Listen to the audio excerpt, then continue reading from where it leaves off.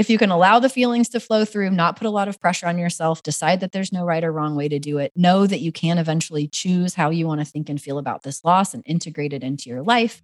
It's still always going to be a part of your life experience. The goal isn't to get over it, right?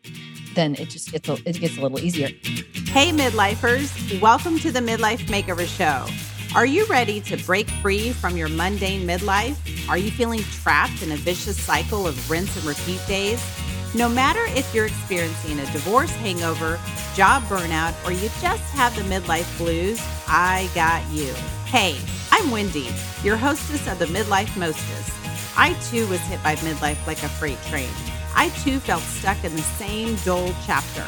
I wanted the clarity of how to create a new life beyond divorce and the courage to leave an unfulfilling career. But I kept telling myself that I wasn't worthy and it was just easier to stay in my comfort zone until I found a little secret, the freedom to live my life my way. In this podcast, you will learn how to achieve a vibrant midlife mind and body, how to create solid relationships through love and loss, and how to create an awesome second half of life. Grab your grande latte, pop in your earbuds, and let's get this midlife party started. Hey guys, welcome back and welcome to a new day, a new week, and a new opportunity to learn and grow in your life. My intention is that every show brings wisdom your way and that it plants a seed of positive growth in your life. As I stated on Monday's show about turning triggers into treasures, we all need to take responsibility for our own well-being to break the cycle of mental health issues. We all need to look for ways to learn from our life experiences so that we can evolve into happy, loving, kind, caring people. I know that a lot of you out there have been through some major trauma in your life, and I know it can be challenging to overcome those mental, physical, and emotional struggles. I believe that with any trauma, though, little trauma or big trauma, little t or big T, trauma is an opportunity for growth.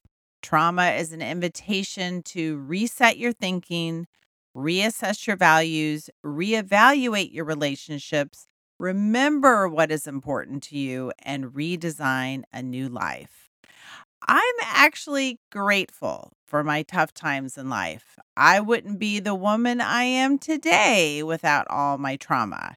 It's not so much the trauma that made me who I am, but rather it's what I learned from the trauma and what I did with the trauma. In every situation, we all have a choice to become better or become bitter. The choice is yours. I recommend that every time you go through something crappy in your life, step back and ask yourself, what can I learn and how can I grow from this experience? The answer doesn't always come right away, so you may need to ask yourself that question a few times. I actually had to ask myself that question multiple times this past week because I'm going through a rough patch with someone in my life right now. Unfortunately, the friction with this person has opened up a lot of old childhood wounds. As much as it hurt to revisit some old trauma, unfortunately, I had to do it to find the answers to that question. After bawling my eyes out this past week, having an appointment with my therapist, and even the interview with today's guest, the answer finally came to me. It was the answer I needed to move forward in my life, to find peace in my heart, to turn my trigger into a treasure, and to also turn my trauma into a treasure. The answers you need are within you too. It's all about shifting your perspective, turning your tragedy into a triumph, and appreciating the wisdom hidden within the depths of your dark times. Today's guest will help you find those answers and help you recover from your trauma. Our topic today applies to everyone listening because today's topic is about the loss of a loved one. Whether it is a grandparent, parent, aunt, uncle, cousin, friend, coworker, child, or sibling, you have most likely already experienced the loss of a loved one, and you will probably lose a loved one in your future. The topic of death may seem dark and negative, but my guest and I will also bring the light and positivity to death. We will discuss the bad side of grieving, the good side of grieving, and the truth about trauma. My guest and I will also discuss post traumatic growth, which is the idea that it's possible to grow after trauma, not in spite of it, but because of it. We will share how to take this life experience and weave it into the fabric of your other life experiences for your good. Before I introduce you to our guest, just a friendly reminder that I have a few openings for coaching clients if anyone out there wants to work with Wendy. I offer power hour sessions if you simply need to gain clarity and need a little jump start to your midlife makeover. These unstuck sessions are normally $199, but in observance of Mental Health Awareness Month, I'm offering them for only $99. If you are interested, just email me at hello@wendyvalentine.com, and I am more than happy to help you. If you require more accountability and time with me, myself, and I also offer total life redesign packages to help you deconstruct and reconstruct a new life. No matter what, I have packages to fit your needs. Just go to wendyvalentine.com/coaching for more information on my coaching packages. Also, sign up for the Midlife News at themidlifenews.com to get insider alerts on new episodes, live shows, free workshops, and special offers. You'll also receive your free Midlife Makeover Toolkit and a $50 coupon to the Midlife Makeover Method online course. Okay, folks, let me introduce you to our awesome guest today, Krista St-Germain. What a cool name, Krista St-Germain. She is a master certified life coach, grief expert, widow, mom, and host of the Widowed Mom podcast. When her husband was killed by a drunk driver in 2016, Krista's life was completely flipped upside down. And while it would have been easy to believe her best days were behind her, thankfully, Krista discovered life coaching and post-traumatic growth and was able to move forward and create a future she could get excited about.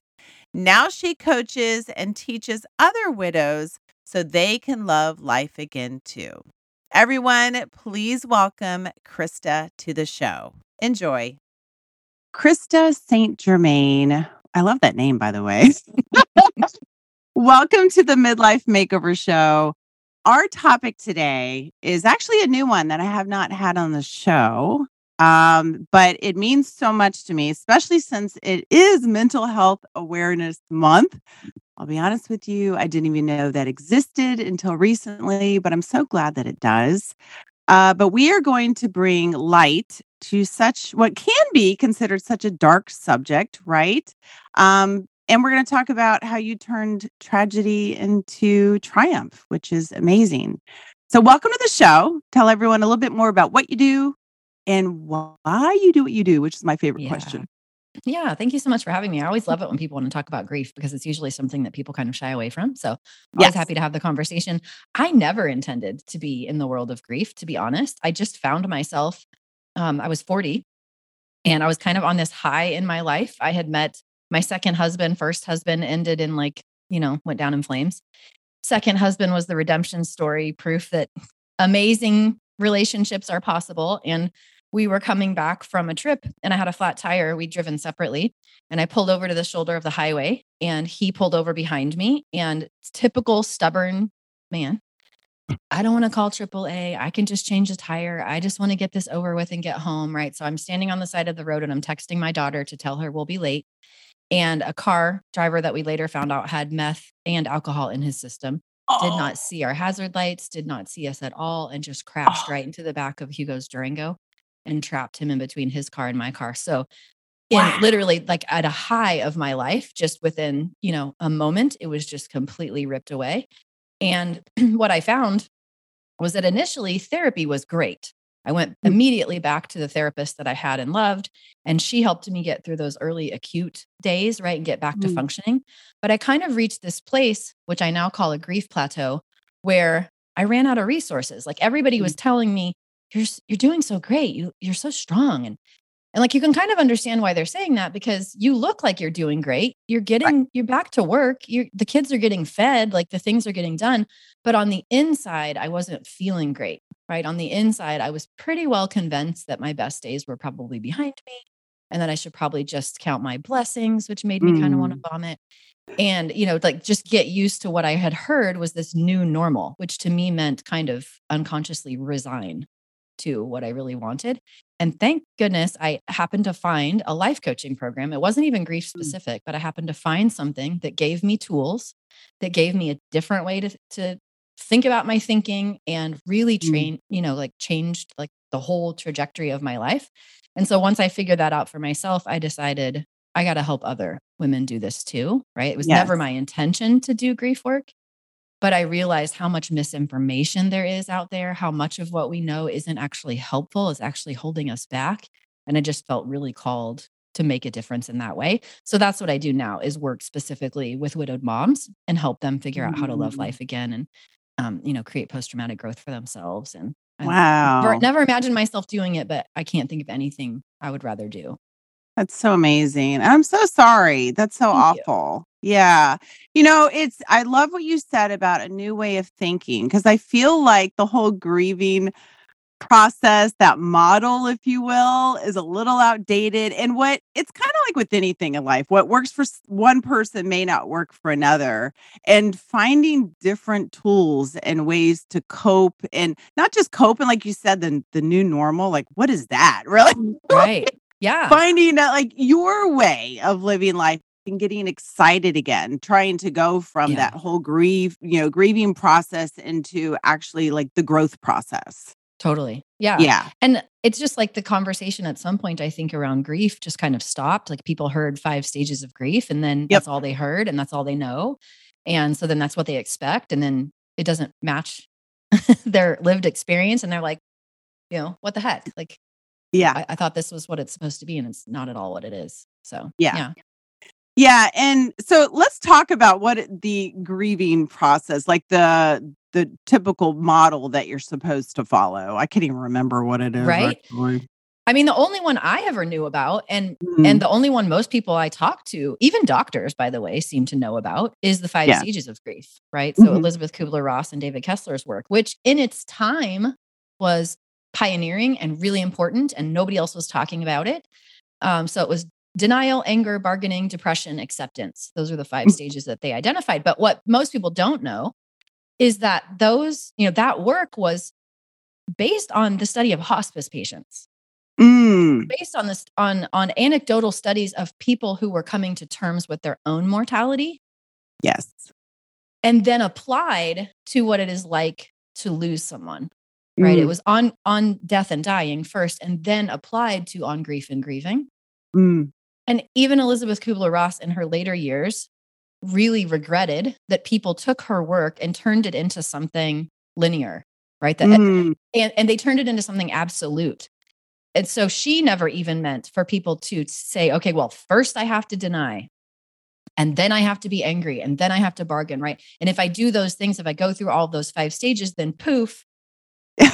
I get to the place where I'm no longer grieving, like I'm over it, Yeah. right? And grief is over, and I've done the thing, and it's linear, and it's nice, and it's tidy, and it's neat, and that just is not. It's just not how it goes, right? But Right. that's the thing that caught on in our popular culture. And nobody's talking about any of the other grief theories or any of the other work done since Mhm. their work. It's just all you ever hear is 5 stages. Yep. It's not linear. It's not doesn't end. What helped you to go like when you were kind of feeling like you were, going along with your day and everybody's like, "Oh, you're doing so good, Krista." But what really changed for you that took you from the kind of like ordinary to the Mhm. extraordinary? I think it was a really big realization to me that the thoughts in my mind weren't facts. Mm. Like the idea, because when I was experiencing it and I was thinking, yeah, my best days are probably behind me. I should probably just be grateful for what I had. Mhm. I was experiencing that as factual. Right. I did not know that those were just sentences in my mind, Mm. and that just because they were showing up didn't mean I had to listen, that Mhm. I could actually choose to believe that my best days were in front of me, Yeah. right? That I could still be happy, even if it were a different kind of happy. And so it sounds basic, but for me, it was really big to go, oh Yeah. my God, that's actually just a story in my mind. And I don't have to believe stories in my mind. Yep. Yeah, we can become our worst enemy, right? Yeah. Yeah, and I can totally relate because, like, when I was in the dumps in my life, the worst of worst times, that was my realization. I was like, "What am I saying to myself?" Like, Hmm. I really started to become mindful about the ticker tape of the voices going Yeah. across in my head. I was like, "I am so mean to myself. Like, we have got to change this." And Yeah. then And my goal it was, didn't even yeah. feel Mhm. mean to me. It just felt resigned. It just felt true, Yes. Right. right? It didn't. And I think that's when it gets so tricky is it's almost easier to spot a critical voice Mhm. because it has like a kind of a noticeable emotional tone to it Yeah. compared to just like, well, I guess this is it. Yeah, It's, they like you know? accepting like, this is it. Right, Yeah. exactly. It Instead of didn't feel accepting mean. a new way of life. Or no, yeah, just knowing that I could actually choose to believe whatever I wanted to believe about my life and myself and my future. Do you feel that when that happened with your husband when he passed, do you feel like you were like, "Okay, I've gotta grieve, like, I gotta Mhm. tackle this grief," or were you just kind of, like, all over the place, or did you have this mindset of, "I've got to make sure that I heal from this?" Yeah, so I Mm, identify as like a somebody who's struggled with perfectionism. So immediately my mind went to there's probably a right way to do this and a wrong way mm, to do this. And so I should figure out what the right way is to do it so that I don't do it wrong. Right. mhm. Get news flash. There's no right way to do it. But Uh, that was where my brain went. Okay, so let's try to read all the books. Let's try to do it the right way. I need to be there for my kids. I need to role model how we do this in the best possible way. Um, yeah, and then that was the lens I was looking through. Maybe not the most helpful lens, but not surprising yeah. given my history. Yeah. Yeah. So a little backstory, me, so my first husband, he passed away at 26 years old. Oh. And Mhm. so I can relate to a lot of this. Yeah. I was young at the time. Well, I still think I'm young, but whatever. Uh, but you know It's what? just I young. had, yeah. And it's like, I was a single mom. I had two kids. I had just started a business, my Mm, own medical billing business. And I was almost like with the I'm like, I don't have time to grieve. Like, I'll be fine. mhm, I'll be fine. I was, yeah, mm. just like you, such a perfectionist to the point where I can make life look perfect. I can be perfect. I'll be fine, It's you know? fine.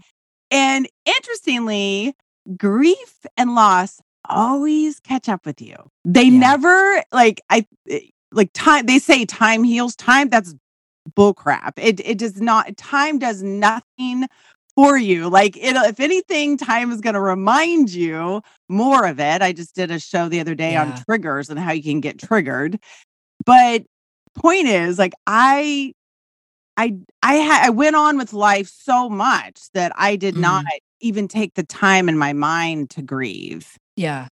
And my brother passed away a few years ago, and wonk, it all There it is. came to the surface all at once, which totally Yeah. knocked me down on the ground. And I can remember when I got the call about my brother, he'd gone into a coma, and I flew from Virginia to Texas. And I can remember I had my bag packed. I don't even know what I put in there. And I was debating whether or not I put in a black dress. If I was like, do it. I was like, if I put it in there, then I'm, setting the intention there could be a funeral. I was like, but if I don't put it in there, but I was like, oh my God. And that literally was like, my mind was like all over the place. But I remember I passed in front of the mirror and I realized I was like, wow, this is like another huge loss for me. Like, well, here we go again. And I looked at myself. I was like, damn it, you are going to take the time to grieve. If you have to quit your job and just set everything, go into a little cave, then so be it. But you are going to give yourself the gift of grieving so that you can actually come out on the other side better and not just pretending to be better, right? Like, me, tough woman, I could, but really deep down, all those years, I was hiding all of that. Yeah. And I think that's super common. I don't think you're alone in that. I mean, how many people that we hear time heals, we hear that. And so we're like, all right, well, I guess and we hear people say, just keep busy, just stay busy. Oh yeah. Right. As though so of course, then we're like, okay, I'll just stay busy. I'll just let time pass. And then something magical surely will happen at the end of 1 year because that's what we've heard too. And then surprise, it doesn't. Yeah. Yeah. So what have you learned with everything, through the coaching, and how are there steps or is there just certain, I guess, I mean, is it like a 1, 2, 3, 4, 5, 6, 7, 8, or is it could be 6, 2, 7? Do you know what I mean? Like, is it different for everybody? Yeah. I so wish there were steps. If there were, I would absolutely write them down and tell people. But I think it's just so much more valuable to zoom out and know in advance, you can't do it wrong because there is no wrong. You can't do it right because there is no right. It is completely individual, right? And then just generally speaking, go forward with the idea of, like, when it comes to grief theory, I love the dual process model of grief. I think for me, that's been the most useful and for a lot of my clients. And what it teaches is basically like if we divide the way that we spend our time up into 2 primary categories. So grief related, like loss related. So we're thinking about it, we're feeling the feelings, we're, doing things that are related to the loss, the work of grief, if you want to use that phrase.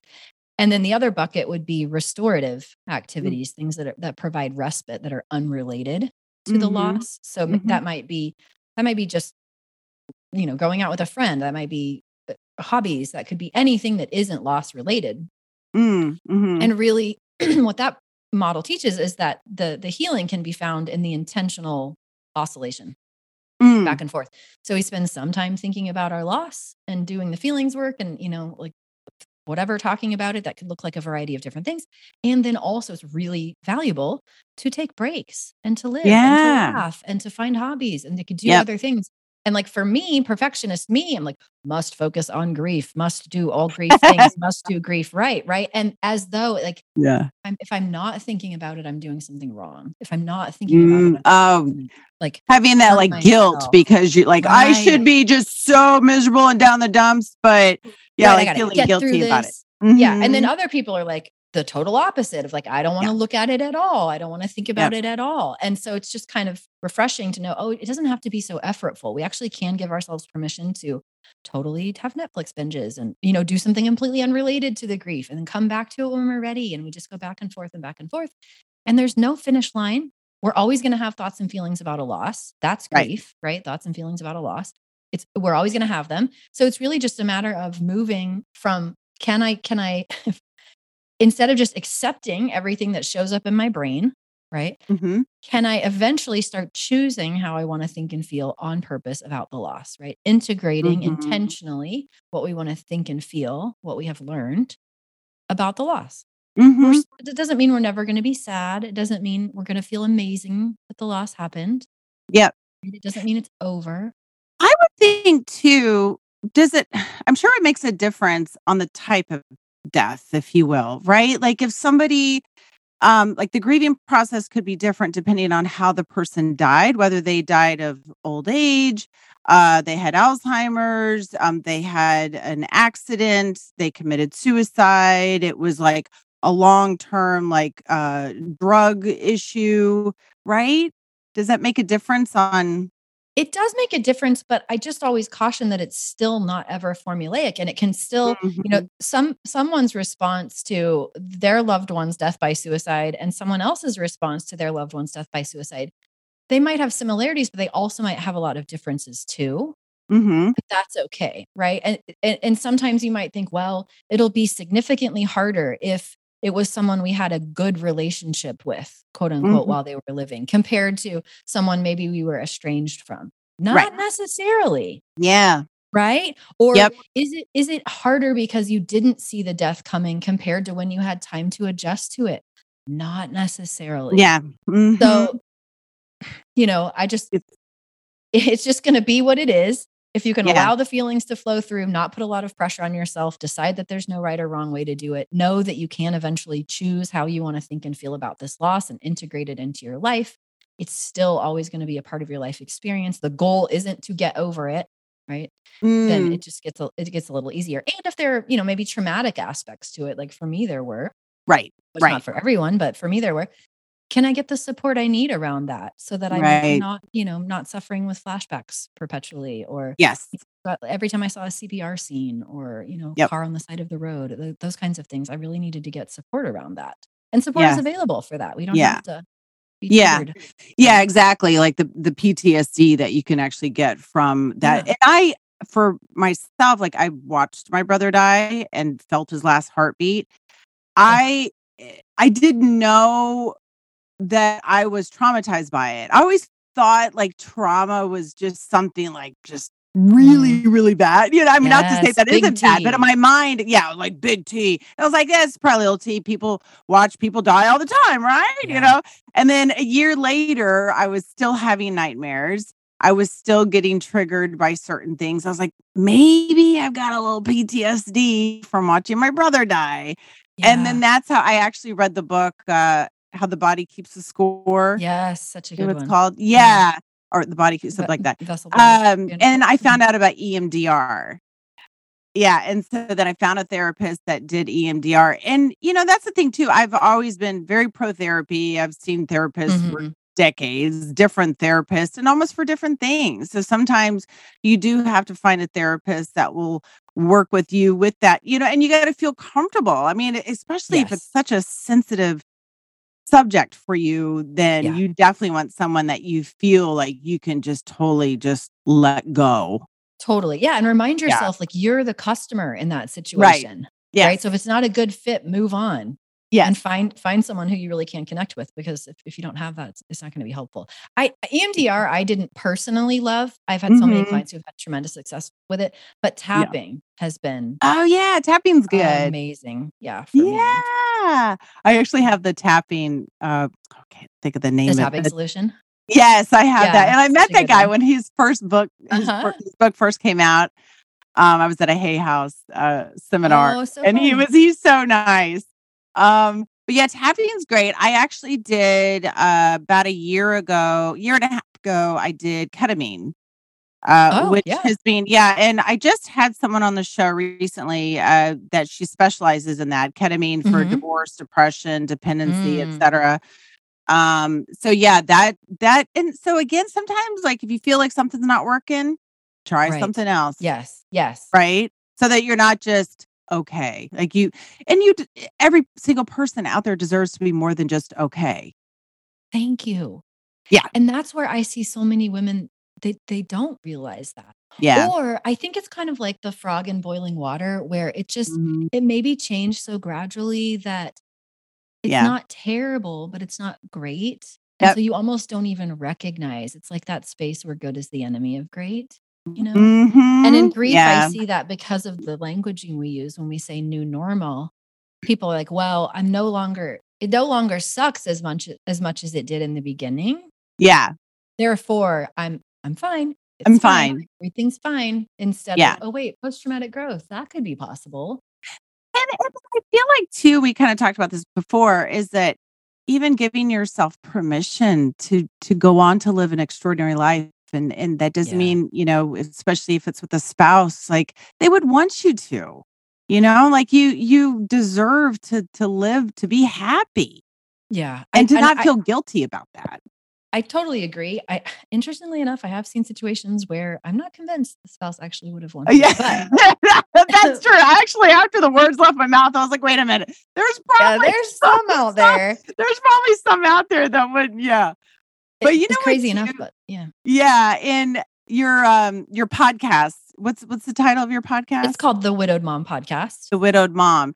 So obviously, mom, children. So that's another thing too. Like you're not only, and I could looking back for myself, like when my husband had passed away, then as a mother, you're like, I got to take care of the children, and then you Mhm. kind of put your own emotions and feelings aside and your own Yeah. grieving aside. Yeah. Yeah. Yeah, and it's so cliche, but it's really so true, right? You have to put the oxygen mask on yourself first Yes. because it seems like it's better to just put yourself last. But what really Mm-hmm. happens is at a certain point you realize, oh, this is actually a marathon. I thought Mm-hmm. this was a sprint. This is a marathon. And if I'm not taking care of Yeah. myself, and sometimes it's not even big things. It's like if I'm not learning how to change my relationship with emotions so Mm-hmm. that they can flow through me, how do I then role model that for my kids? How do I, if I'm Yeah. not willing to address my emotional challenges, how can I ever expect that I can show them how to address theirs? Mm-hmm. Right. Yeah. Yeah. And I think that's why a lot of us end up in the place, I don't know about you, but where, parents are Mhm. just kind of emotions are problems. If you want to cry, cry alone. You like, Right. if you want to cry, I'll give you Yep. something to cry about. Yeah. We end up having like this whole experience where you do isolate when you're feeling negative emotion. You do think of emotions as problem to solve instead of feelings to allow.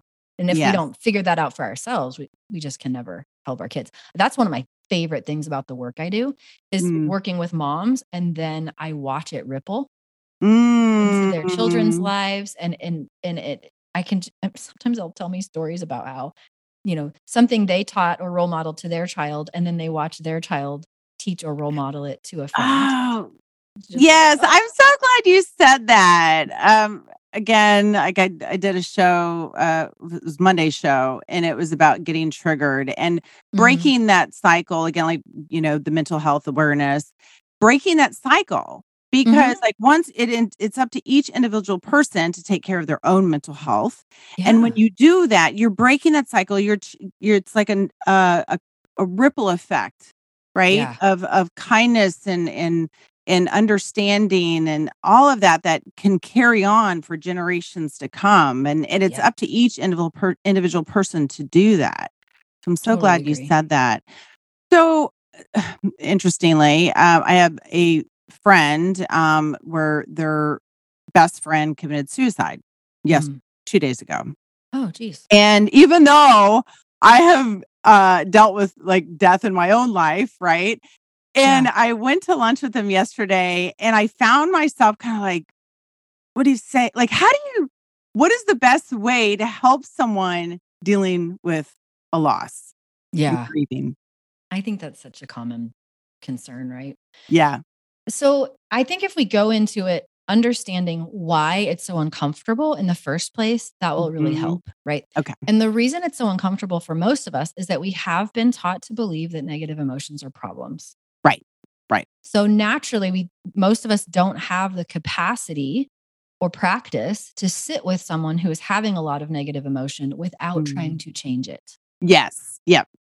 Yeah. So if we understand that, we're like, oh, okay, the reason this is so uncomfortable for me, it really doesn't have anything to do with them. It's because I haven't really developed the muscle of allowing other people to feel uncomfortable and allowing Yes. myself to feel uncomfortable as they feel uncomfortable. And so if we can just even doing that, I think goes so far because when we do that, that's what helps us stop saying stupid stuff. Right. Then we don't have to say the things that people receive as minimizing. Right. Right. Like that I don't know what you heard when your husband died, but that you're so Mhm. young. You'll find Oh. someone else. They're in a Mm. better place. Don't be Mhm. sad. It'll be okay. You're going to make it. Like we say things that because we're trying to make people feel differently because then we can feel better. And if we can just be Right. like, no, it's totally okay that they feel how they feel. And then Yes. all we have to do is just witness it. Just be there. Mhm. Right? Like this sucks and I love you. This Yeah. sucks and I'm here. And I'm Yeah. not trying to change it. I'm not trying to fix it. And reminding ourselves too that sometimes as the griever, it's always on the griever's mind. Mhm.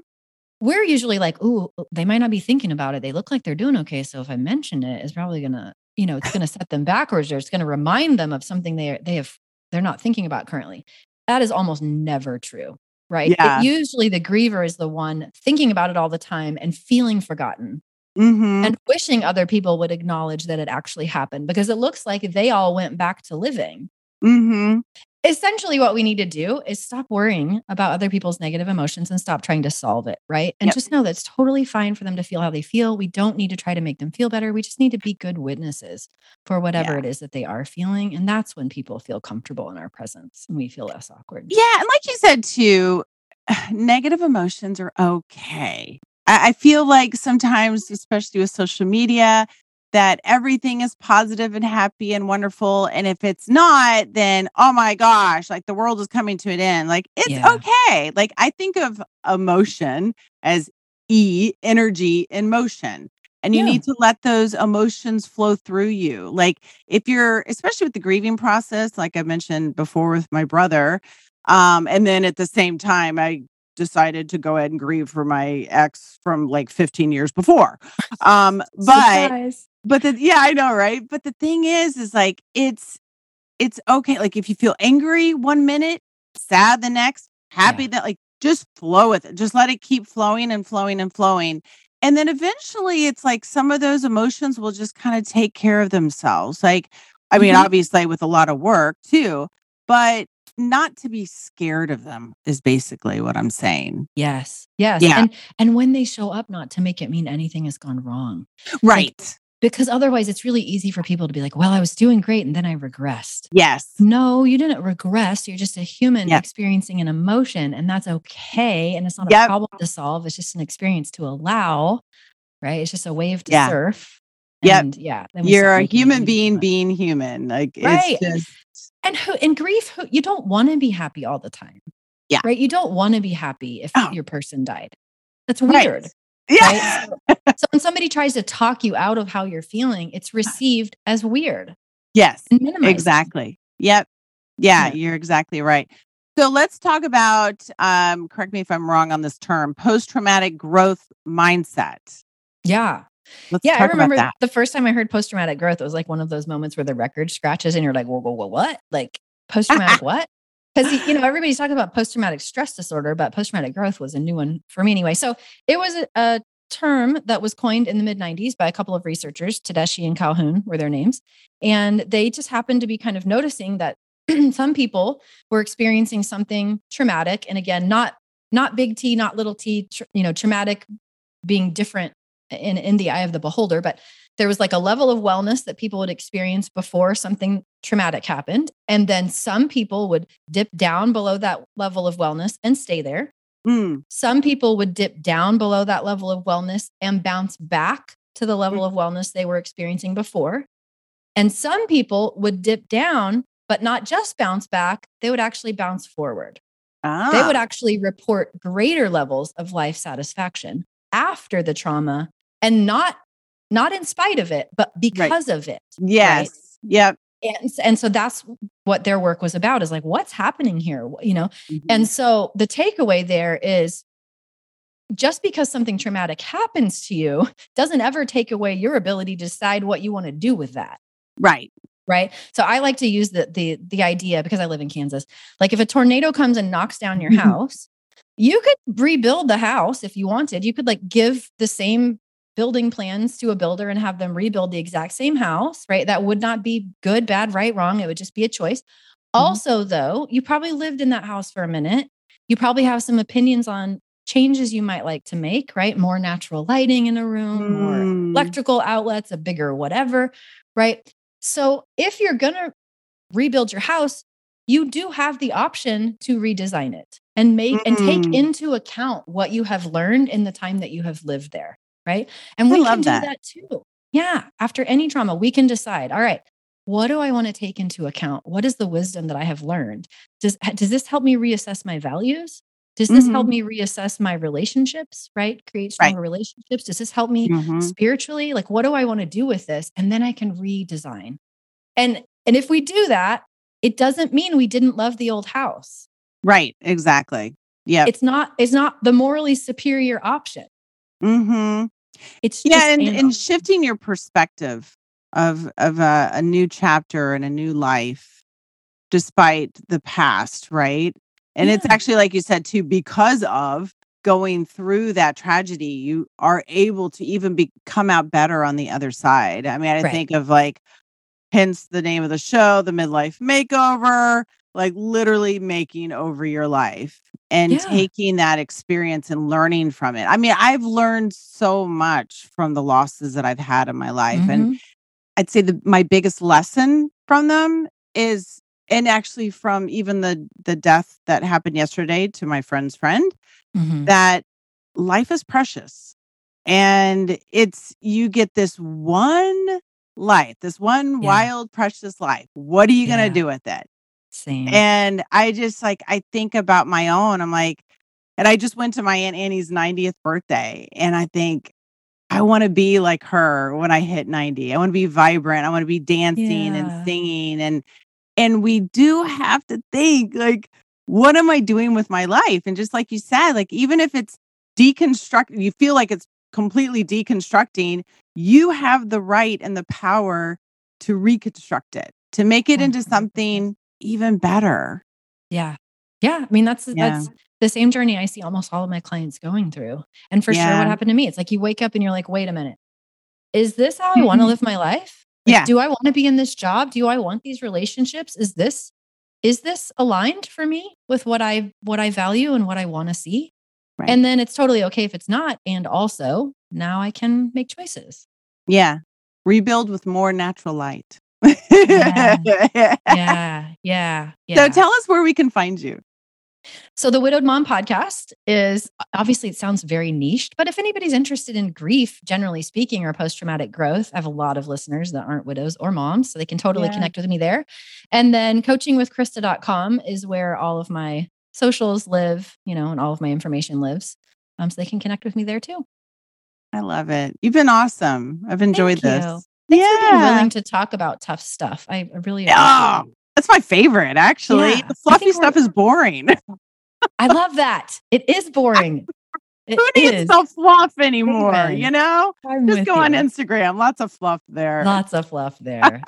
Fluff for sale. Fluff for sale. Thank you so much, Thanks Krista. for having me, Wendy. All right. Bye-bye.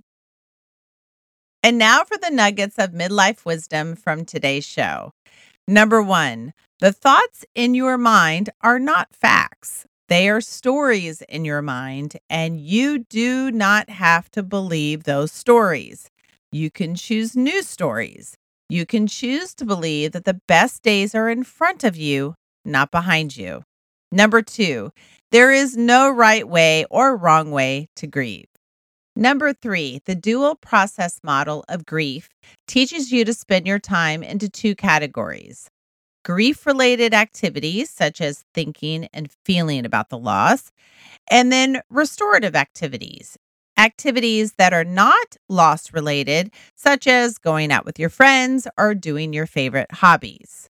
Number 4, there is no finish line. We will always have thoughts and feelings about a loss. Instead of accepting everything that shows up in your brain, begin to choose and integrate how you want to feel about the loss. Number 5, you deserve to be more than just okay. You deserve to feel and live an extraordinary life. Number 6, we have been taught to believe that negative emotions are problems or that something needs to be fixed. You are a human being human. Allow your emotions to flow through you.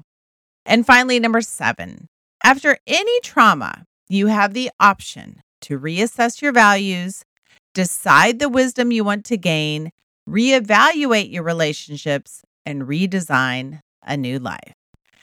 Thank you so much, Krista. I love chatting with you today. You guys, make sure you check out her show, The Widowed Mom Podcast, and her coaching programs at coachingwithkrista.com. I hope this show inspired you to learn and grow from the good, the bad, the happy, and the sad. Enjoy your week, everyone, and happy healing. Did this podcast inspire you, challenge you, trigger you to make a change, or spit out your coffee laughing? Good. Then there are 3 ways you can thank me. Number 1, You can leave a written review of this podcast on Apple iTunes. Number 2, you can take a screenshot of the episode and share it onto social media and tag me, Wendy Valentine. Number 3, share it with another midlifer that needs a makeover. You know who I'm talking about. Thank you so much for listening to the show. Get out there and be bold, be free, be you.